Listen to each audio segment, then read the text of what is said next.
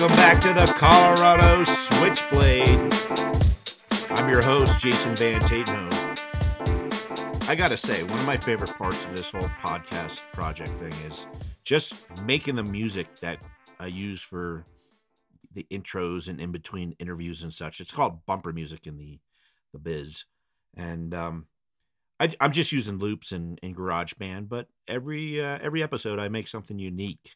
And, I've never really delved into music much, but I do so love it. And, it just kind of makes my day getting to put together a little string of music for the show on a regular basis. So today we have, as promised, Town Administrator Travis Mahalik, who's coming on to talk to us about fire mitigation. I thought it would be a good idea to continue the last conversation that we had with the Worcester Polytechnic group of students that are in town doing a study. And I had mentioned that I'd actually last week reached out to Travis to talk about some of the mitigation practices that they're putting into place and just talk about like the role that power companies play in this changing world that we have with the high winds and the fires that are just happening nonstop, and what we can do to try to mitigate some of that risk, and what actually happens when a tree or snow or something falls on these power lines. It's maybe it's a little bit of a dry subject, but I get into it because I like having a house, and we live in the mountains, so we need to be better informed about this stuff. And so I thought the best person to talk to and we are kind of in a unique situation here in town because the town actually owns the power production and the lines and such, and supplies it out to other local communities. So, so we had a really good conversation with Travis Mahalik, the town administrator here in Estes Park, Colorado. So let's just jump into that. I'm pre-recording this episode because I have a big, it's like a art and media networking event in Denver down at I'm represented by Bit Factory Gallery down in Denver. And they've got a cool little mixer type thing that I wanted to go down to and kind of get out there and network a little bit more with media folks. Outfront Magazine is going to also be a part of things. So should be an interesting night. And, I've written about the Bit Factory Gallery because actually it's one of the brothers of a local family that owns a gallery down there in Denver. It's right on Santa Fe. If you've never been there, man, go check out the first Fridays that are happening. The world's coming back to life a little bit. And it's first Friday of every month. And it's just like this cultural melting pot there on Santa Fe Avenue in Denver. And it's a great experience. Like, get down there and check it out. I'm down there all the time. I oftentimes go. And then when I'm not showing, because it's such a good scene, and it's good to get kind of out of the mountain environment for a little bit and just go participate in some urban culture. So that's what I'll be doing tomorrow. So I figured I'd put this podcast out. Not put it out. I'm recording it and I'm going to schedule it to go out. So we're going to go ahead and just jump into this interview and talk with Travis, and we'll go from there. Okay, folks, we're back again with Town Administrator Travis Mahalik, and we've been talking about wildfires this week in the other podcast episode, and we just had the Soulshine fire happen. We just had a new fire in Boulder. Thankfully, it was contained, that afternoon, but right near the NCAR fire, there's been a new class action suit against Xcel Energy by the Marshall Fire victims. So I thought it'd be a really good time to talk about kind of this changing world we're living in, and how in Estes Park we have a rather unique situation with the town owns the power company. So hi, Travis, how you doing today? Doing well, Jason. Thanks for having me. Absolutely. Thanks for coming on.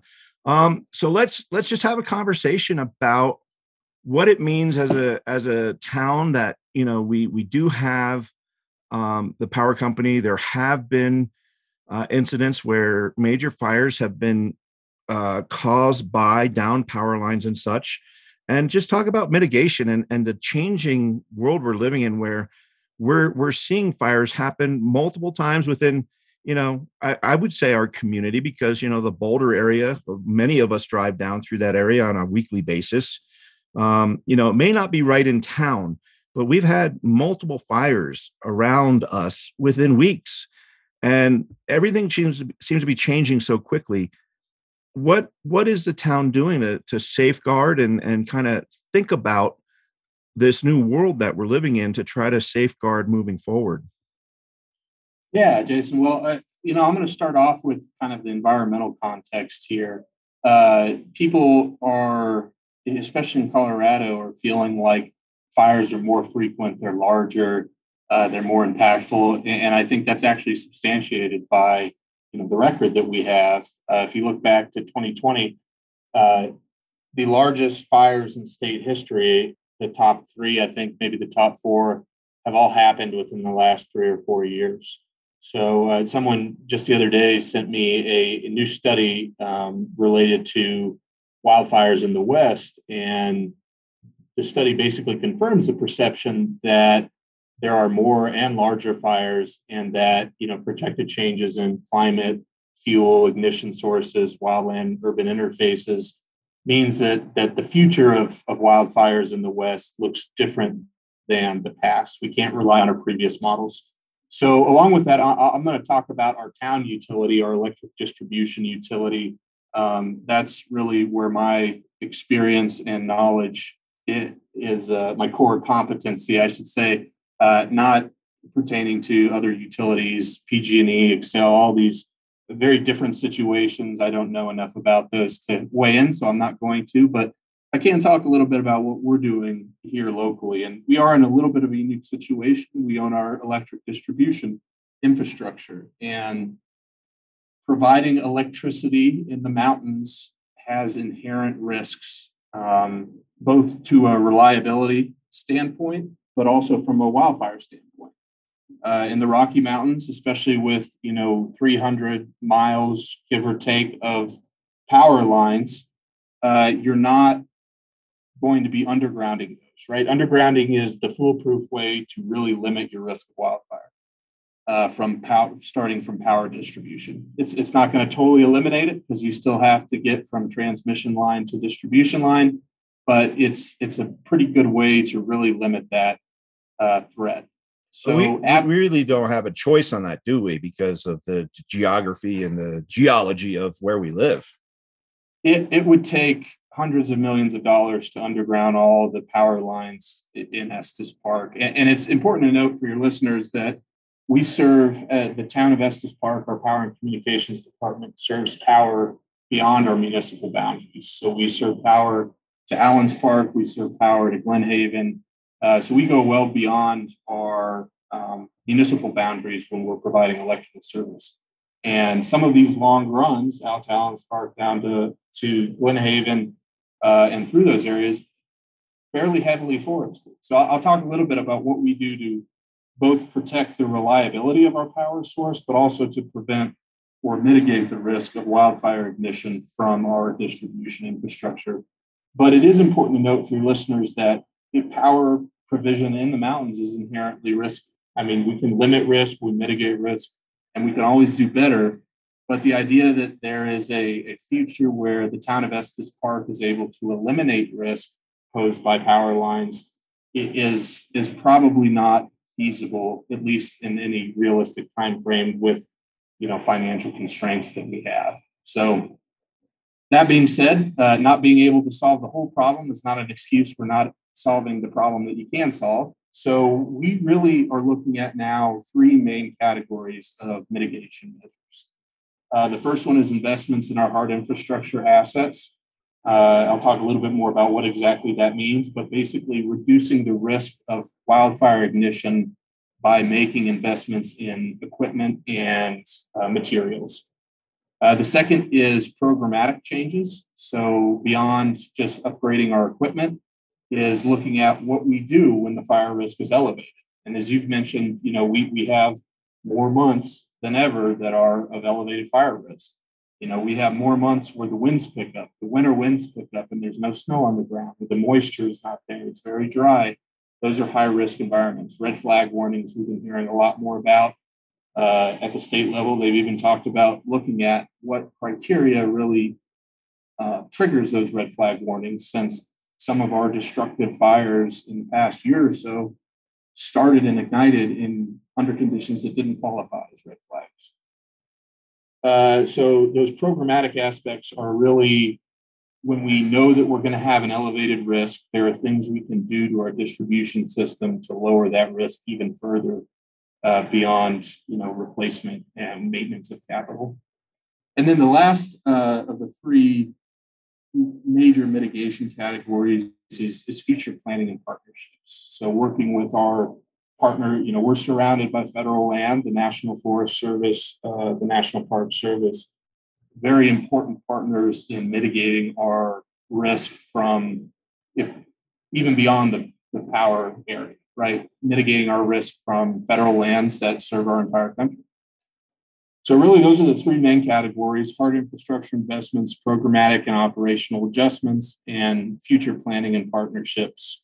So starting with the hard infrastructure investments, really the best way beyond undergrounding, if that's not a feasible option, the second best option is what we call tree cable. Tree cable is essentially insulated wire conductor, and it's really remarkable stuff. We have some fantastic pictures from actually a windstorm in December where 80-foot trees, 70, 80-foot trees blew over and landed on power lines. But because they were, not good. But because they're tree cable, and I'll talk about what we do to maintain our power line easements in a little bit. But because we had tree cable installed, those trees actually, you could see in the picture, were leaning on that tree cable, being supported by the power line, but because it's insulated, they were not sparking. There was no power interruption, and it gave crews time to go patrol the lines, cut the trees off, and deal with it at that level. So it's really remarkable stuff. It's not that much more expensive than putting in, uninsulated line. And so we've been really active in trying to replace especially our high risk areas from uninsulated conductor to tree cable, doing that by both mapping outages, but also going through and working with planning efforts to identify where those high risk or high ignition risk areas are, and making sure that when we're making our targeted tree cable investments, we're targeting those areas that are the highest risk. And how do you determine what the high risk areas are? Is it just from historic tree falls, or what's the formula? Yeah, so it's a lot of it is GIS work and smart meter work, areas where we can tell that there have been a pattern of historical disruptions, usually generated by trees or tough conditions. We actually, in our GIS system, have asset coded the different types of wire provision, whether it's insulated or uninsulated, and you can go through and based on how narrow the easement is, based on the characteristics of the service line, where it's going through, how many houses it's serving, you can go and code that, high priority, medium priority, low priority. Some of it is absolutely judgment.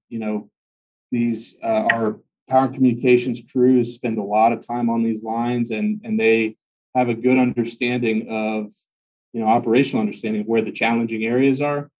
Our goal is to move that out of their heads and into our GIS system so that when we're planning capital projects, we can continue to prioritize that spend, those limited dollars, into those areas where it's going to make the highest difference. The last piece is something we started to do recently with the update of the Community Wildfire Protection Plan, which I'll get into when we talk about our future planning and community partner efforts, is really taking the fire risk data that is included in that plan and layering it over our line data in GIS so we can see where those overlaps are. So we know that's a concerning area from a topography and fuel load standpoint, and it has a line that's uninsulated. It really brings your attention pretty quickly to that as a high priority investment. Gotcha. How much, just real quick before we move on, how much of the infrastructure that we do have is this insulated line? Yeah, I think, Jason, I had to get back to you on that. I can check with our power and communications superintendent, but I don't have a good percentage at this point for you. Okay. Beyond tree cable, the other investment we make is an annual contract for tree trimming. So we will go into our easements, and those easements vary in width, but at the largest, they're 10 feet on either side of the pole. And our contractor is a tree service. They'll go in there and they'll trim tree branches that are risk branches that are hanging over the power lines that in wind could touch the power line. What that doesn't do, what it's unable to do, is unfortunately we have winds up here that are strong enough to snap trees in half, snap trees at the base, uproot trees from root balls, depending on what time of year we're talking about. And so when you have, 60, 70, 80 foot tree, you're not going to be able to clear 80 foot on either side of a power pole because you wouldn't have any forest left. And Yeah. people, one, we don't have the legal right to go beyond the easement. And two, there's some environmental degradation concerns there. Yeah. And I mean, an 80-foot strip is not going to look good. No. And, that's, we think often of like, well, those long lines to like Allen's Park, but every one of us probably has a power line within 100 yards of our property somewhere, whether it's buried or overhead. I do. I'm looking out at them now. Yeah, I could see mine from my bedroom window, and every once in a while I think, the one thing we are happy to do, though, if your listeners have a tree they're concerned about and they, it's a threat to the power line and they want to take action on it, our power folks will come out and look at it, and occasionally we can help out with lines or trees, danger trees that have interest to both, our customers, but also to protect our infrastructure. So if I would encourage, if people have a concern about a tree on their property and its relation to a power line, to give our power and communications department a call. You can find their information on our website, and they'll be happy to help you and come out and take a look. Awesome. So overall, we went back and done some figuring over the last few years, and we spend about $900,000 a year in hard costs in fire mitigation projects, whether that's tree cable, whether that's tree trimming, and then on top of that, we put in additional staff time to work on those mitigation projects in terms of installing tree cable, working with homeowners on potential risks. So I expect that number will continue to grow. This is something that's of a lot of interest to our community, to our town board, and to us as a power provider. We live here too. We want to be responsible stewards of our environment. We want to contribute to the safety of our community. So I think, we're certainly motivated to continue to invest in reducing risk posed by our collective infrastructure. Absolutely. How historically, when did because we kind of had a unique position historically in town where the power was originally, if I'm remembering correctly, provided by Stanley, right? Stanley was involved in the initial power, with the hydro plant out on Fall River. I will get outside of my circle of competence if I talk about history too much, but he did, using the hydro plant, which is now a museum out there on Fall River. It's definitely worth a visit. It's open seasonally, starting on Memorial Day until the end of summer. When did we take it? When did the town take it over? Was it always the town, or was it, like an outside provider at any point? Yeah, the town municipalized, for lack of a better word, the electrical system back in, I believe it was the 50s. I can get back to you on that for sure, Jason. But it was not always the town. So the town did pick it up. I want to say it was in the mid 50s. Yeah, so that's really the hard capital. The next piece is operational adjustments. So whenever we get a red flag warning and our power and communications folks are tied into NOAA and their weather forecasting there, we will actually, when the conditions are high fire risk conditions, we will go and make adjustments to our system that help to reduce the risk of fire. And the simplest way to conceptualize this is there are pieces of equipment that will try to re-energize a line if there's a service interruption. So think that, a pigeon lands on it or a branch falls on it and then falls off. It's there is equipment that will try to re-energize that line so that you don't have to send a crew out to re-energize that line because we have 300 miles of power line and they're busy. So that when it's in standard mode will try to re-energize the line up to 3 times. And as you can imagine, if a tree is falling on a line and it's attempting to re-energize, it can create flashing and create chances for the fire ignition. So when we have these high risk conditions, weather conditions, we go to what we call one shot. And that means that if anything touches a power line, it's cutting out.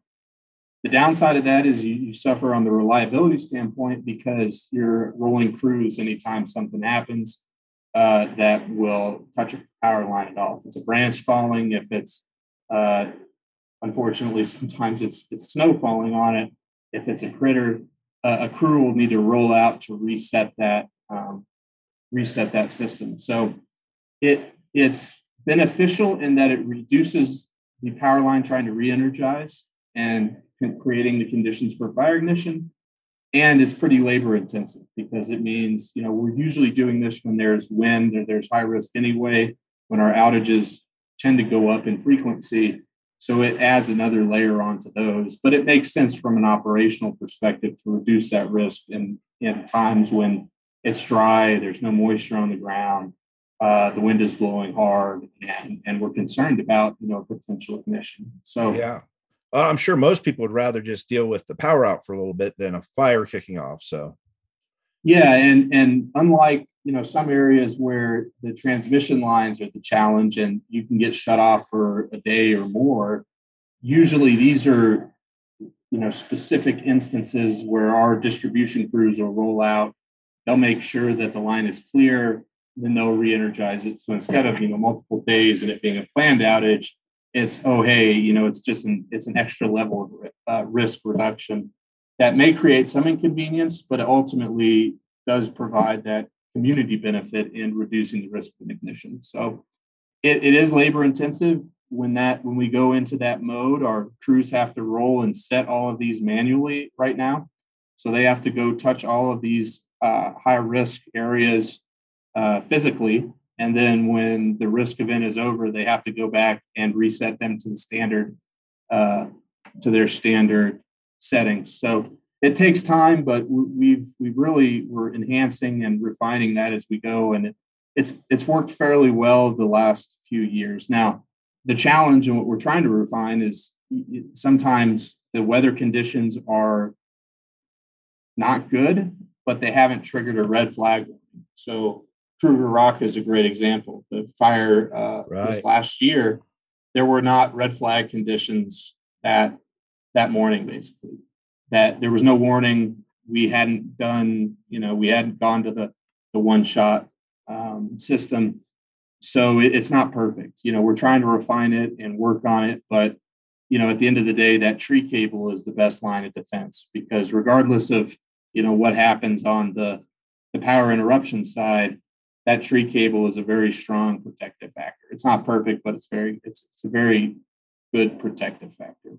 Yeah. And that morning was, everyone was going off to school, getting ready for work, going, and then suddenly we hear, oh, there's a power outage due to a fire.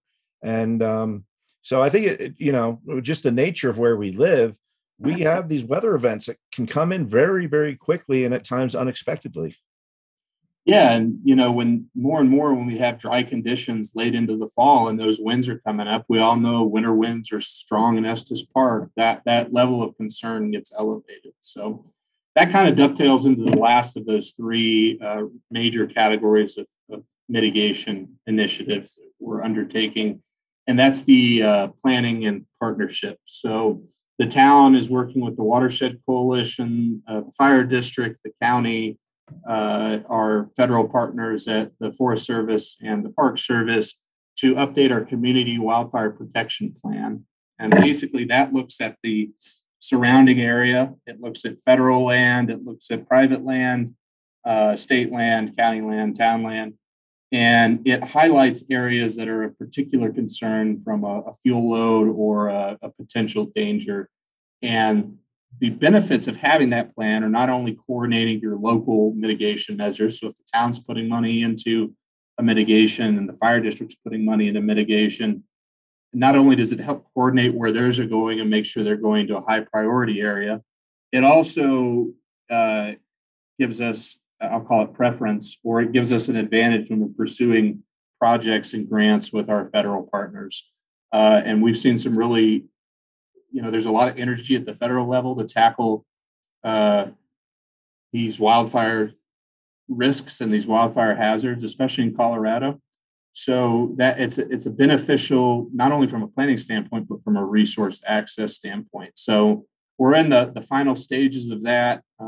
Expect to have some documents for the public soon for conversation and really talking about next steps and how we operationalize the mitigations that are highlighted in there. But I'm very excited about that because our plan wasn't terribly old, but as we talked about at the beginning of this conversation, things have changed.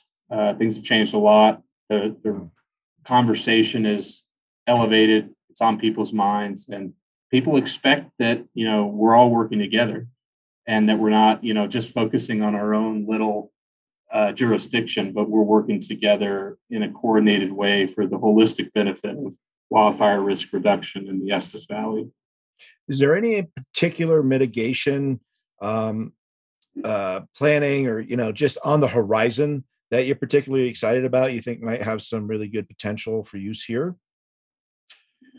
I that's a little bit outside of my circle of competency. Talking to Chief Wolf, talking to Chief Wolf would be he's a great resource. The fire official in the park, Mike Llewellyn, is a great resource for those conversations. I'm sure they'd be happy to talk to you. I don't want to get too far out of my area of expertise there. Fair enough. I'm glad we're working together. The town is committed to addressing these issues, and we recognize that other than power, we're not subject matter experts in fire mitigation or firefighting. We really lean heavily on our partners for that. Yeah. All right. Well, thanks so much for again coming on and having a conversation and talking about some of the issues we're living with here. Really do appreciate the just having access to be able to have a conversation with you. Oh, it's my pleasure, Jason. These are important topics, and I know it's on people's minds, especially as the weather warms up and the snow melts, and we see what's happening across the Front Range and just in our neck of the woods with the Soulshine Fire a few weeks ago. All right. Well, again, thanks, and we'll talk with you again soon. Sounds good. Take care. All right, folks. Well, that's the interview for today. Hope you enjoyed it. I also had a chance to sit down with Lori Dale Marshall, finally, and we got some exciting things there. I got a great interview. I'm going to probably put it out either this weekend or first thing next week. And that should be a good one. I also had the principal of the Estes Park High School did reach back out to me today. We missed communication. I was in a meeting with my attorneys, but hopefully we will have that for you next week as well. So I sure hope you all enjoy the weekend. It's supposed to be beautiful. Might have some snow next week. We'll see. As always, you've been listening to the Colorado Switchblade, and I'm Jason Van Tatenhove. I'll talk with you soon.